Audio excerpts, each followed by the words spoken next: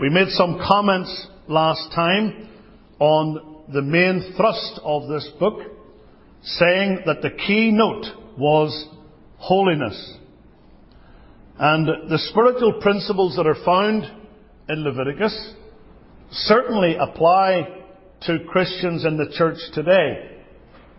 It is true that many of the divers ordinances and laws were given for the right order of Israel as a society, as a nation, developing. But nonetheless, this teaching is very much applicable to ourselves.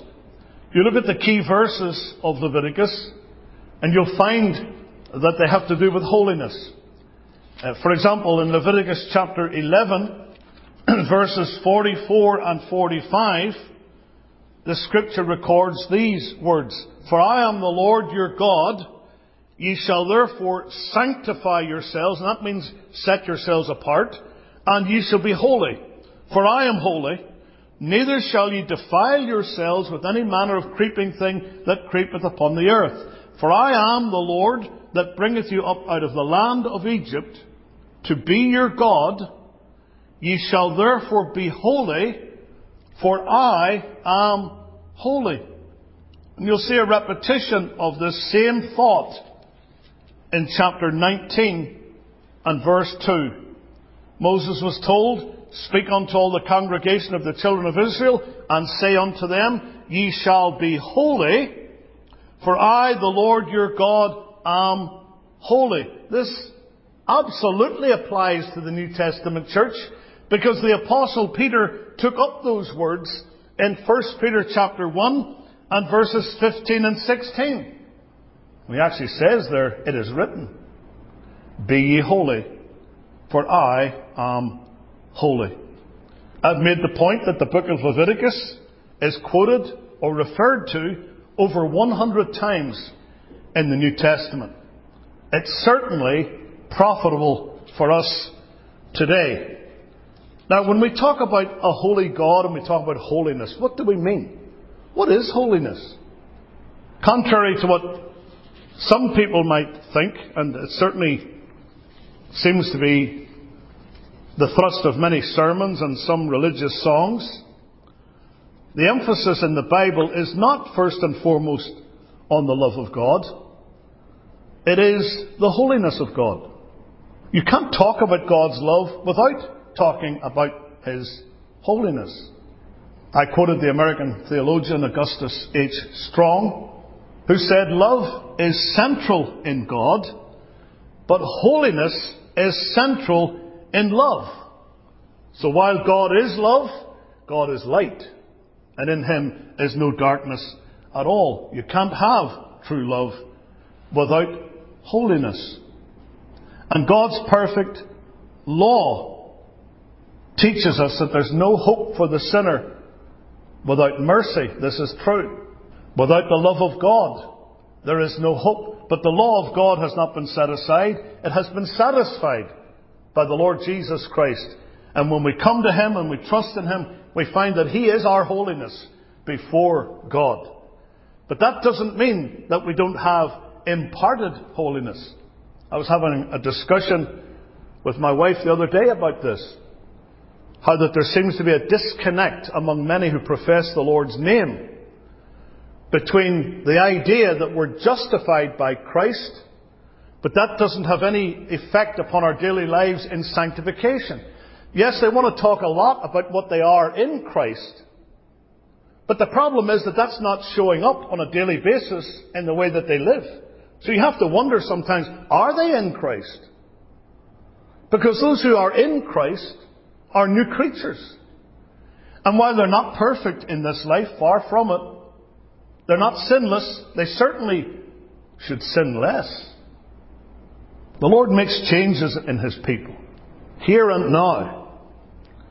There is imputed righteousness.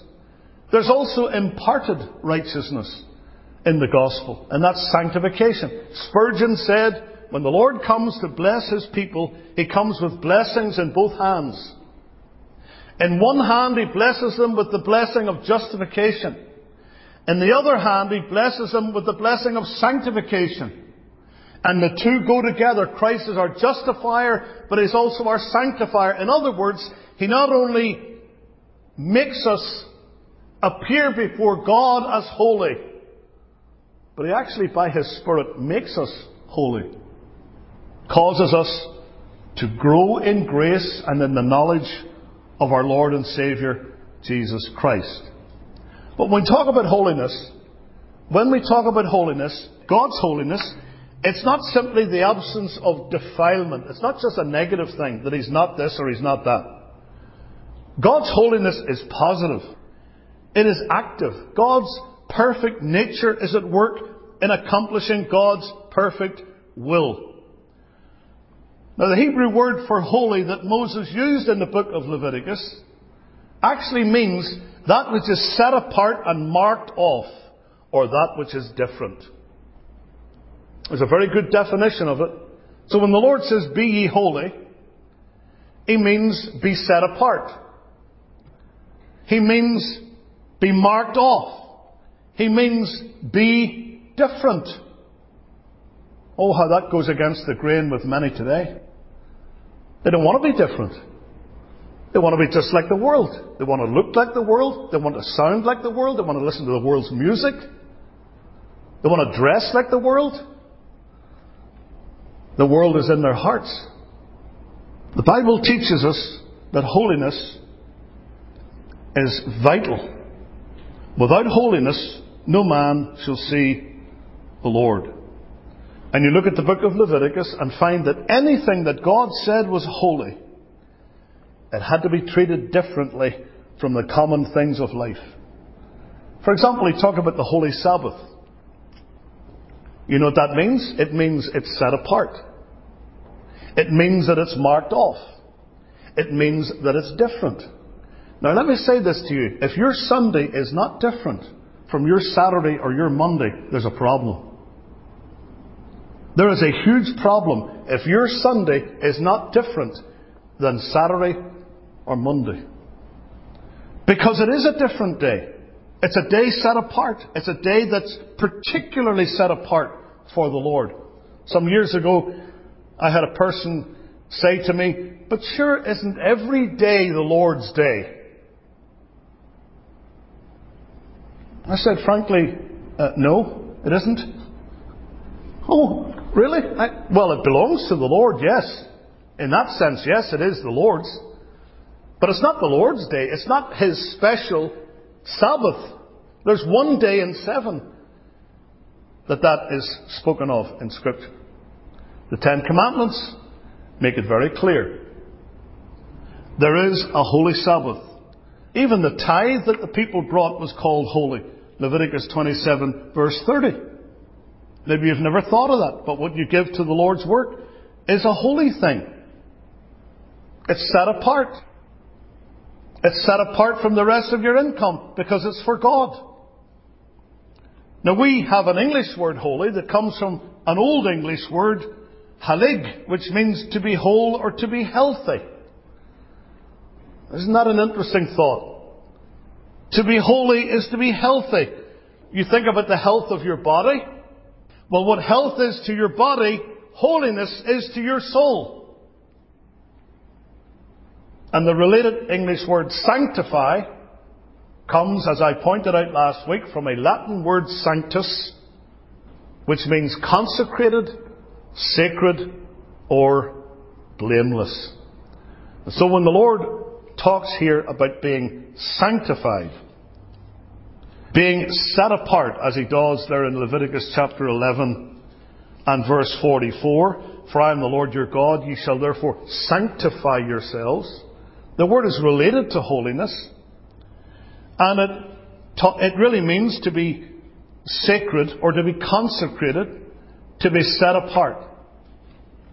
And whenever we use the word sanctification in theology, it is to describe the process of growing as a Christian to become more like Christ. That's what our sanctification is. And I return to what I said earlier. The Lord not only justifies you and makes you appear holy before God, but He daily makes you to become more like Christ. as you grow in His grace. So the message of Leviticus is something that we need to consider. The book, of course, is concerned with instructions for worship. Worship that was intended, the instructions were for the guidance of the Israelite priests. Now, if you compare Leviticus with Deuteronomy, the last of the 5 books, it's a book that's intended not for the guidance of the priests, but for the guidance of the people.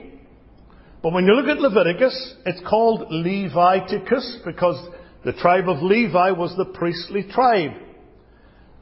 So this is teaching specifically to guide the priests. And therefore the book of Leviticus is almost entirely composed of legislation, laws, things that were to be done and not done. The only history that you will find in the book of Leviticus, unlike Genesis and Exodus, is in chapters 8 through 10 and a bit there in chapter 24 from verse 10 to verse 23. That's the only history in Leviticus. It's mostly legislation. Now, it should be noted that Leviticus is referred to in numerous scriptures of the New Testament. I already made the point that there are references to it or from it, or certainly allusions to Leviticus over 100 times in the New Testament. I could give you many examples. I'll just give you a few. In Matthew chapter 8. Matthew chapter 8, verse 4. The Bible says that Jesus was speaking to the leper, whose leprosy was cleansed, and Jesus saith unto him, See thou tell no man, but go thy way, show thyself to the priest, and offer the gift that Moses commanded for a testimony unto them. So if you consult Leviticus, especially chapter 13 and onwards, you'll see that there were laws for the leper. And when a leper was going to be pronounced clean, he had to go and see the priest, and the various things that were connected with that were mentioned by the Lord here. The leper was to offer a gift that Moses commanded. Again, you'll see in chapter 12 of Matthew and verse 4 that the Lord Jesus referred to a law concerning showbread, that it wasn't to be eaten, that it was only for the priests. And of course this is taken from the book of Leviticus. In chapter 15 of Matthew and verse number 4, it says, For God commanded, saying, Honour thy father and mother, and he that curseth father or mother, let him die the death. Again, that's taken from Leviticus. There was capital punishment for disobeying your parents. Wow. Be a lot of young people missing today if that were to be enacted. Matthew 19, verse 19. Honour thy father and thy mother, and thou shalt love thy neighbour as thyself. You saw the quotation this morning. We read it earlier. Thou shalt love thy neighbour as thyself. It's taken from Leviticus. And again, there are other references. Matthew 22, 39. Luke chapter 2, verse 22. Even in the book of Hebrews, in chapters 9 and 10, there are multiple references to the Levitical system. In James chapter 2, verse 8. And again, as we pointed out, 1 Peter 1:16. Be ye holy, for I am holy. Now, the message of this book of Leviticus concentrated on worship. And it followed on from the emphasis in Exodus, which was on redemption. Exodus deals with redemption, chapters 1 through 12, but it also deals with instruction, Exodus 20 through to chapter 40. You have the law of God, the 10 Commandments, and various other laws that are drawn from that. And then you have the setting up of the tabernacle and how that worship was to be conducted. This is all in the book of Exodus. So it is preparatory to Leviticus. You look at the book of Exodus and read it, and you'll see that it tells you about the making of the tabernacle. From chapter 25 onwards, God told Moses, Thou shalt let them make me a sanctuary. And again, you think of that word sanctuary, it makes us think of the word sanctified, doesn't it? It was a holy place. It was a place of worship, the sanctuary. And the Lord said that was to be made in a particular way, and He gave all the instructions for the building of that tabernacle. You can read it, chapter 25 through to chapter 40 of Exodus. Exodus tells us about the tabernacle, but Leviticus tells us how it was to be employed. How was the tabernacle to be used in worship? That's what Leviticus is all about. And so we can say that there is, first of all, in the message of Leviticus, the order of worship. The order of worship. Now go back to Exodus chapter 25. As I say, this is preparatory for what we read in Leviticus.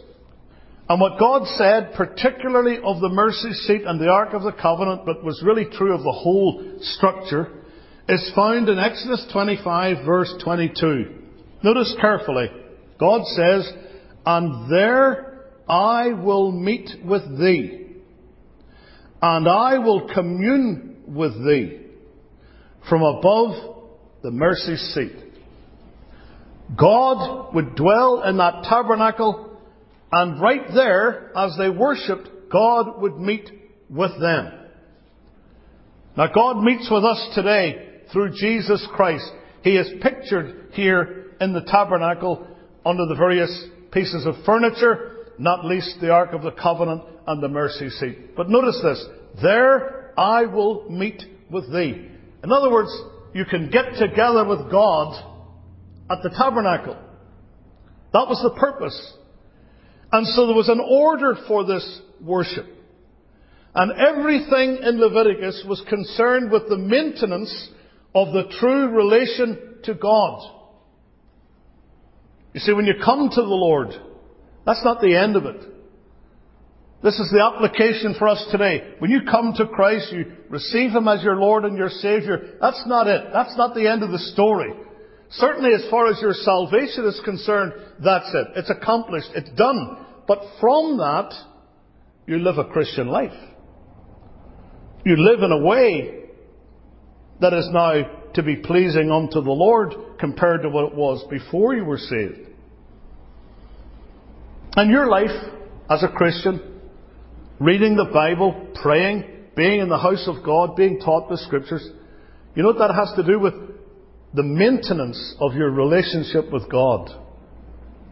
That's what you're doing.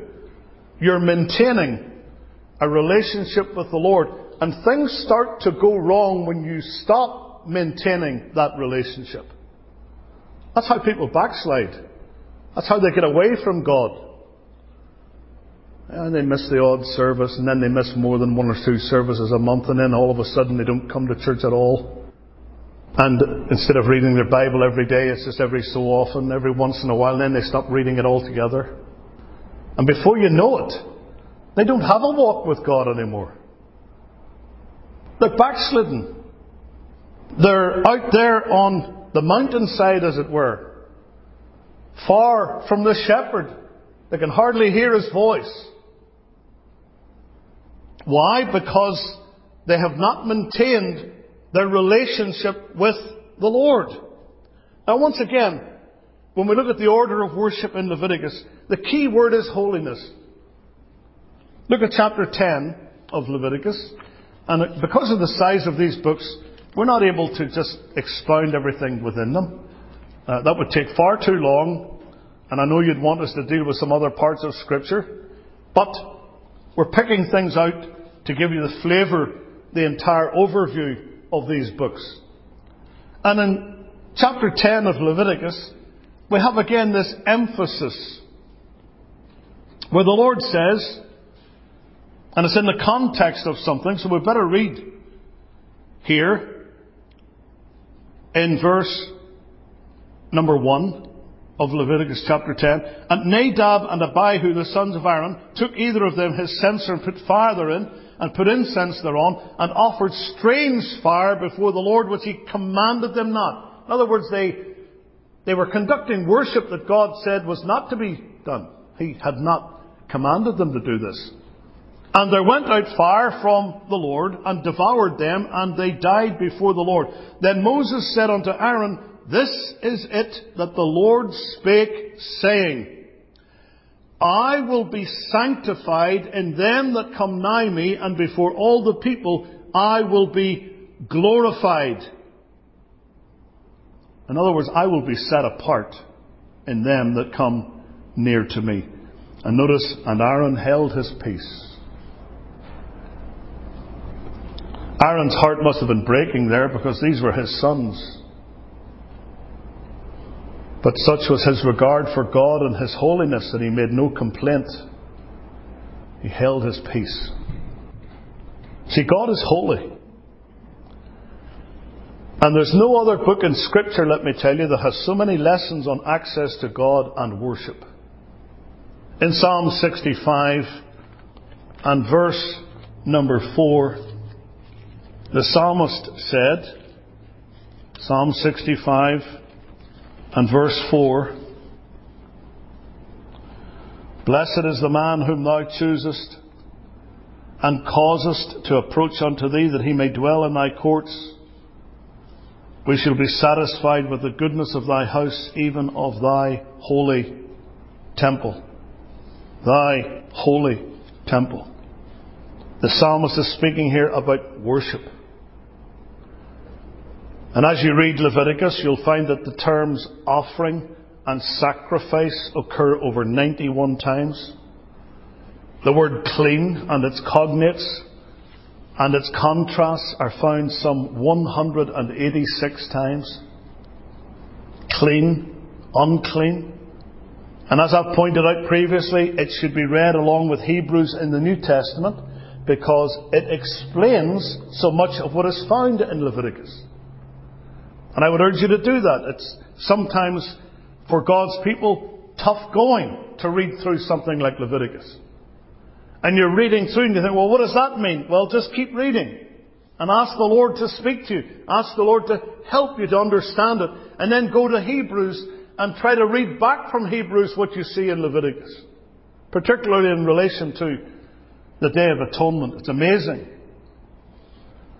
But in Leviticus, and we're talking about the message of it and the order of worship, the following truths are symbolized and emphasized. And you can make a list of these if you want to. The first truth is the great problem. And it's the great problem of men and women in every age, including our own. And it's the problem of sin. The book of Leviticus points up that problem. Sin. If there was no sin, there would be no problem. But that is the problem. The great problem is sin. However, thank God, in the second place, there's the great provision for that problem. Sacrifice. There is an answer to the problem of sin. What is it? Sacrifice. The sacrifice of Jesus. Isn't that true today in the gospel? What is the answer to sinful man's need? It's Christ. As one of our pastors, who's since gone to heaven, wrote years ago a booklet. It was entitled, Christ is the Answer. Christ is the answer. He is the provision, the sacrifice, the only sacrifice for sin. And of course, in the third place, Leviticus talks about the great power, priesthood.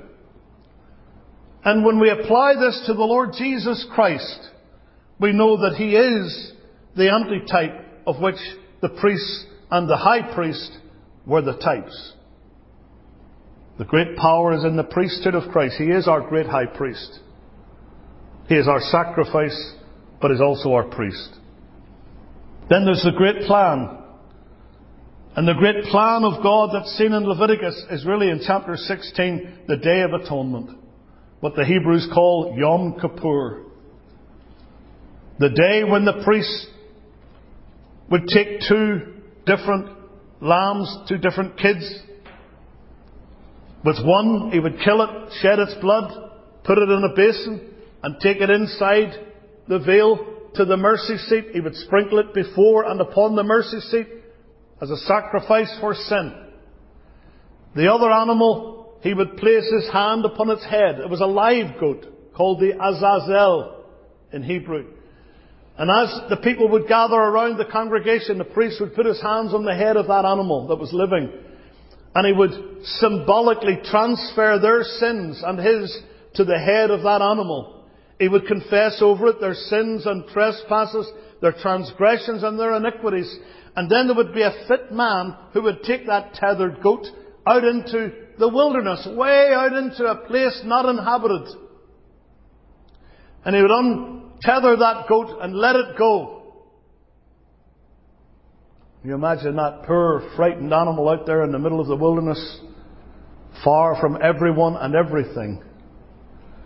That was the other aspect of the sin offering, which speaks to us of Christ being banished, being abandoned by God with all of our sins upon Him, removing those sins far out of sight into the wilderness, never to be remembered against us anymore. That's God's great plan. That's His plan of salvation, the Day of Atonement. Of course, you have then the great possibility. As a result of this plan, what is that? It's access to God. You can come to God because atonement has been made. And there's the great principle in Leviticus. I've kept on emphasizing it. I emphasize it again. The great principle is holiness. Being sanctified. And there's the great privilege, God's presence. And ultimately, that's what we're going to enjoy. Not just here in this life as we commune with the Lord, but in a perfect sense when we get to heaven. God's presence. It was Samuel Rutherford who said, Christ is heaven, and heaven is Christ. Because where Christ is, it's heaven there. And friends, that's what it's all about. When we all get to heaven, what a day of rejoicing that will be. When we all see Jesus, we'll sing and shout the victory. The message of Leviticus is foundational to the entire emphasis of the whole Bible. Access to God and fellowship with God are essential to life. The problem with us is that in our sin, when we're born into this world, we are banished from God's presence. We're not in fellowship with God. We're not in fellowship with God. Our sins come between Him and us. And we can only have access to God, we can only have communion and fellowship with Him as we have Christ as our Lord and our Saviour. Access to God, fellowship with God, are only possessed on the ground of redemption. And we looked at the book of Exodus in this regard. In chapter 5 of Exodus and verse 1, it says that afterward Moses and Aaron went in and told Pharaoh, Thus saith the Lord God of Israel, Let my people go, that in order that they may hold a feast unto me in the wilderness. That's what it was all about. He wanted them to be let go so that they could meet with God. That's what the Exodus was. It was the way out. They were delivered by blood, by sacrifice, by the Lamb. And aren't we delivered through the sacrifice and priesthood of Christ? We are. Hebrews chapter 10 speaks about this. It gives you the whole Levitical picture in that chapter. It actually tells you there in Hebrews 10 and verse 11, And every priest standeth daily, ministering and offering oftentimes the same sacrifices, which can never take away sins. He's talking about what happened in the Old Testament. Over and over and over again. They would bring the daily offerings. They would kill the morning and evening sacrifice. He says, But this man, that's Jesus, after he had offered one sacrifice for sins forever, sat down on the right hand of God. Verse 14 says, For by one offering he hath perfected forever them that are sanctified. What a wonderful truth this is. And he goes on to speak about it. The result of it. Verse 17 of Hebrews 10. And their sins and iniquities will I remember no more. Where remission of these sins is, there's no more offering for sin. Having therefore, brethren, boldness to enter into the holiest by the blood of Jesus, by a new and living way which he hath consecrated for us, through the veil, that is to say, his flesh. See, this is tabernacle language. This is like the Day of Atonement, but he's spiritualizing it. And having an high priest over the house of God, that's Jesus, let us draw near with a true heart, in full assurance of faith, having our hearts sprinkled from an evil conscience, and our bodies washed with pure water. This is talking about what happened on the Day of Atonement. But it's actually a picture of what Christ has done for us. And holiness is the result of this in God's people. See, God's order has to be preserved. You can't have acceptance with God without a sacrifice. You can't live a holy life without having been made clean by the sacrifice. And as Leviticus follows Exodus, so communion, holiness, and worship must follow pardon. That's why I say it's not just about believing on the Lord and then that's it. When you believe on Christ, you repent of your sins and come to Him, there follows then a life of communion and fellowship with God. Something that has to be maintained. Holiness and worship must follow pardon. One man said, an unpardoned rebel cannot have access to the king's favour. Leviticus therefore emphasizes the necessity. It teaches the possibility. It provides for the reality. And it gives the certainty of the completeness of holiness. Let me repeat that. Leviticus emphasizes the necessity. It teaches the possibility. It provides for the reality. And it gives the certainty of the completeness of holiness. When the Apostle Paul, again using somewhat Levitical language in 2 Corinthians 6, said, wherefore come out from among them and be ye separate, saith the Lord, and touch not the unclean thing, and I will receive you. That's the sort of idea that you have in Leviticus, not touching the unclean thing and being defiled. He says, I will be a father unto you, ye shall be my sons and daughters, saith the Lord Almighty. But look at the next verse. Having therefore these promises, dearly beloved. What promises? I will receive you. I will be a father unto you. Ye shall be my sons and daughters, saith the Lord Almighty. Having therefore these promises, dearly beloved, let us cleanse ourselves from all filthiness of the flesh and spirit, perfecting holiness in the fear of God. In other words, you have to work at your Christian life. You have to work at it. It doesn't just happen. It's like when people talk about salvation, there used to be a radio host who used to talk about when I became saved. I used to think, what do you mean? Is that like a frog turning into a prince? When you became saved? What do you mean? Instead of saying when the Lord saved me, when I came to the Lord, when I received the Lord, when I trusted the Lord, all of which are used in Scripture, by the way. Paul talked about those who were in Christ before me, who trusted in Christ, or those who first trusted in Christ. There's a necessity for us to believe on Christ. There's a necessity for us to trust in Christ, to receive His salvation. And then as we live in Christ, we walk with Him, we work at our Christian lives. Frankly, your Bible is not going to float down on a magic carpet from your shelf into your lap. The pages are not going to magically open and your eyes then magically just be turned toward that Scripture. It's something you have to actually do. Get up, lift that Bible from off the shelf and open it and read it. You have to work at your Christian life. Prayer happens as you do it. Lord, teach us to pray. Well, how do I pray? Well, learn to pray. Do it. Talk to the Lord. Pray to the Lord. Say, well, I don't know what words to use. You'll find words. You'll find the words. The Lord will give you the words. And as you read through your scriptures, you'll find words. Tell you a good practice for Christians would be to take a psalm. Just take a psalm, any psalm, and read through it and think about the things that it suggests to your mind, and you can use those things in prayer. Turn your Bible into prayers. Like the psalmist, for example, makes requests to the Lord all the time.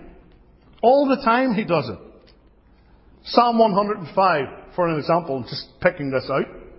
Psalm 105, see how it begins? Oh, give thanks unto the Lord. Stop right there. Give thanks unto the Lord. Lord, thank you for today. Thank you that I was able to get out of bed this morning. Thank you, Lord, that I may not be 100% healthy, but I'm as healthy as you've allowed me to be, and I'm more healthy than some poor souls. And give thanks to the Lord for the natural mercies that you have in life.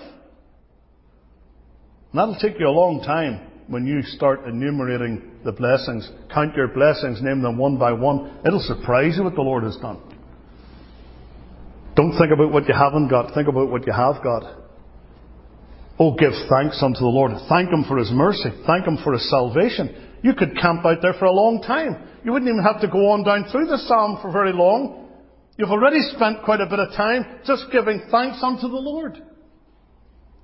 And then it says, call upon His name.